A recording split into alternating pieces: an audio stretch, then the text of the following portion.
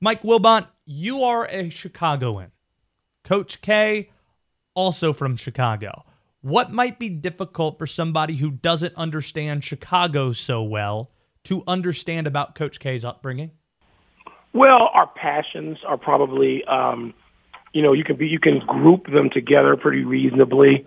I know I always felt I just comfortable around him. Our sensibilities, our points of reference about our hometown. We usually know exactly what our hometown, Chicago, is and isn't. And I'm very fortunate in that I'm in the Chicago Sports Hall of Fame, and I was inducted with Mike Krzyzewski. So just a high honor to be at that sort of banquet when we were both inducted. And we're proud. I was doing somebody said to me, maybe on Chicago radio, who's your Illinois and therefore Chicago? What's your Mount Rushmore of Chicago basketball? And a couple of those people are easy. Isaiah Thomas and Dwayne Wade. Those are two guys who are automatically on it. Chicago is a city that also is called home by one George Mikan. Mm. So you could easily have, Mikan, Isaiah Thomas, Dwayne Wade. And for my fourth, I had Mike Krzyzewski. And I know that most people are thinking about players, but if I'm thinking about contribution over a lifetime for people who were, produced by Chicago, not stopped through, Michael Jordan doesn't qualify. Scottie Pippen doesn't qualify. Those guys made their livings there, but the people I'm talking about were produced by, nurtured by Chicago and all that meant, the teams you rooted for, the players you idolized, all of that. And Mike is very, very, very much Chicagoan in that way. A lot of people who are listening to your voice and listening to our conversation right now would agree with your assessment that Michael Jordan is not a Chicago guy. Michael Jordan. I'm sure. Well, he's a Chicago guy, but he's not a Chicagoan in the way that's defined. Mike Wilbon with us here. You also know him in addition to PTI. He's co-hosting NBA Countdown on ESPN and ABC.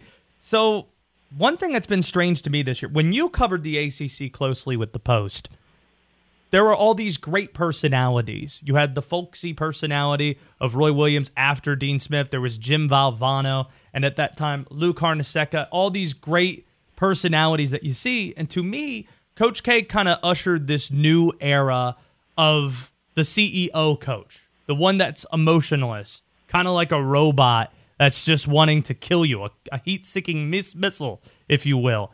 And that's what's made this year interesting to me, following it up close, how there's warmth and there's emotion attached to it when prior to this year you didn't see a lot of that. How strange has that been for you to watch from afar, the warmth and the emotion of this farewell tour? That's all of that. I've seen that forever. When you start talking about coaches and personality, I don't even, yes, Jim Valvano was obviously in there. Lefty Drizel, obviously Coach Smith. I think of Roy Williams as coaching Kansas. Now, obviously, I was there for a lot of games. He was coaching North Carolina, but I go back far enough to where the places where those people made their names and their reputations. And Mike, there was always a warmth. Now, maybe because I'm from Chicago and we had conversations, and I was a young writer. I was in my early 20s when I covered the ACC. And there was always that warmth. I mean, I got to see how he interacted with his team. So many of the players that played for him, they came from Greater Washington, D.C., where I worked. And there were the Tommy Amakers and the Johnny Dawkinses and the Grant Hills. And there's so many more. Mike mined that recruiting ground. And I know what the parents thought. I know some of what those home visits were like, and they were full of warmth. And so Mike may exude a certain personality on the bench. It doesn't mean that he's like that in his interpersonal relationships. And I'm fortunate. I got to see that, and so my perception of it is not just formed by what he's like on the bench. It was like, what he's like after the press conference, there were times I got to be part of those conversations and part of those audiences. And any number of times on the road, I would run into Coach K and the team at dinner, and I'd have a chance to chat. It may say something about my restaurant judgment is pretty good when I'm on the road during the tournament. and I, would see the entire Duke party at dinner, and Coach K we would have a chat. That warmth is not something that's new to me. It's not something that's foreign to me. It's something that defined sort of his way, his interpersonal relationships with people, and a great part of his success.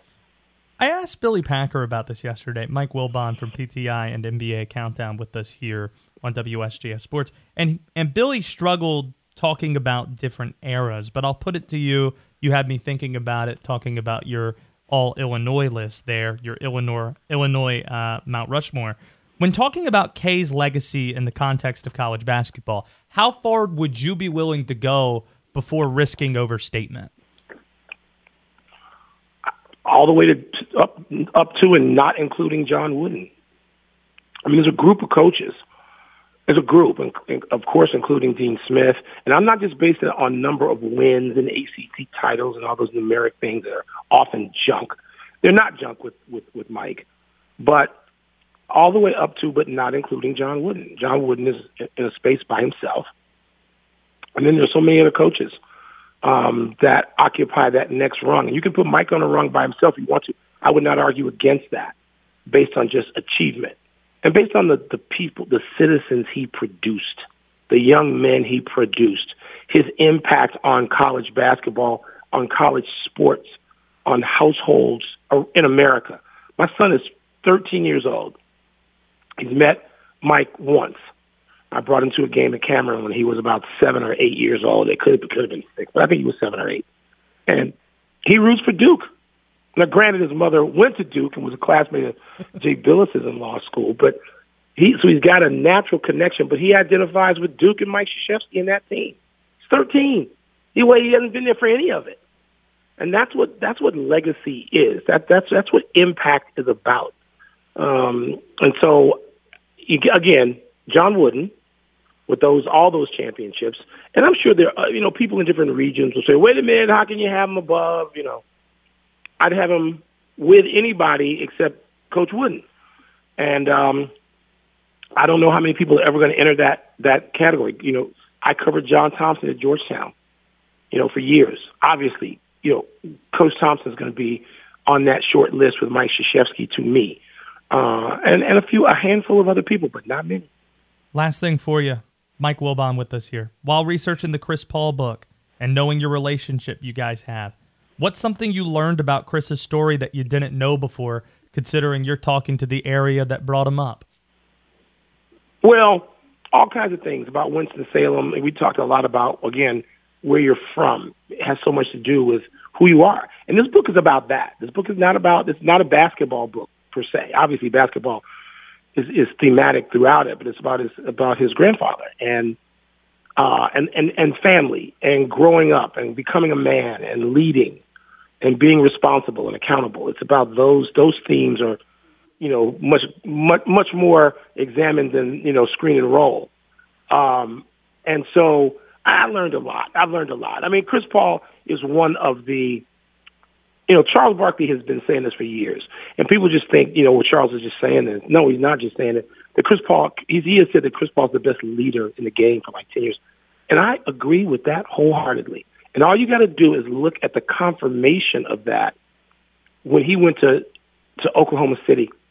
Now you got people like James Harden whining their way out of 2 teams in 2 cities in 14 months.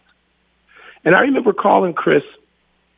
We had a Zoom meeting or something planned, it's right, during the pandemic. Maybe, probably just at the beginning.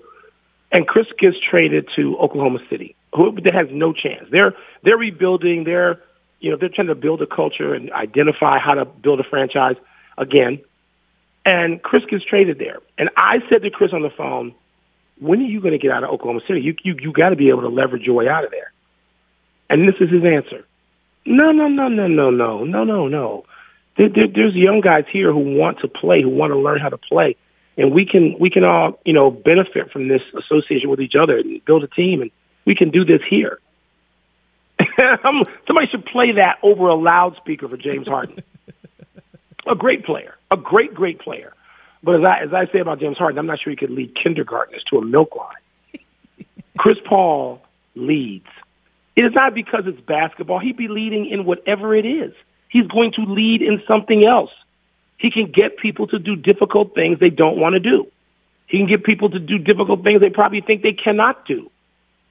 And so I feel one of the things I feel angry about sometimes is that David Stern, who, you know, is one of the great commissioners in the history of sport, period, not just basketball, but sport, David Stern made a tactical and awful error, an egregious error in negating a trade that would have sent Chris Paul to the Lakers to play with Kobe Bryant. And we wouldn't be having these stupid discussions about, well, Chris doesn't have any rings, because he probably had like 4 in a row if he was playing with Kobe. Can you imagine a backcourt, Chris Paul and Kobe Bryant? Well, we shouldn't have had to imagine it. It was set to go. So that is not going to be a thing that I spend any time on about. And I hope Chris wins this year. Yeah. And again next year. And I think there's time for him to do that. But I'm not going to be involved in that theme about Chris Paul didn't win, because Chris Paul's a winner. And all you got, he goes to Phoenix where they haven't been in the playoffs in 10 years. So he goes to Oklahoma City where they're building a team which is now back in the bottom 3 in the league without him. And he goes to Phoenix where they had not been in the playoffs since Steve Nash left. And he puts them in the finals.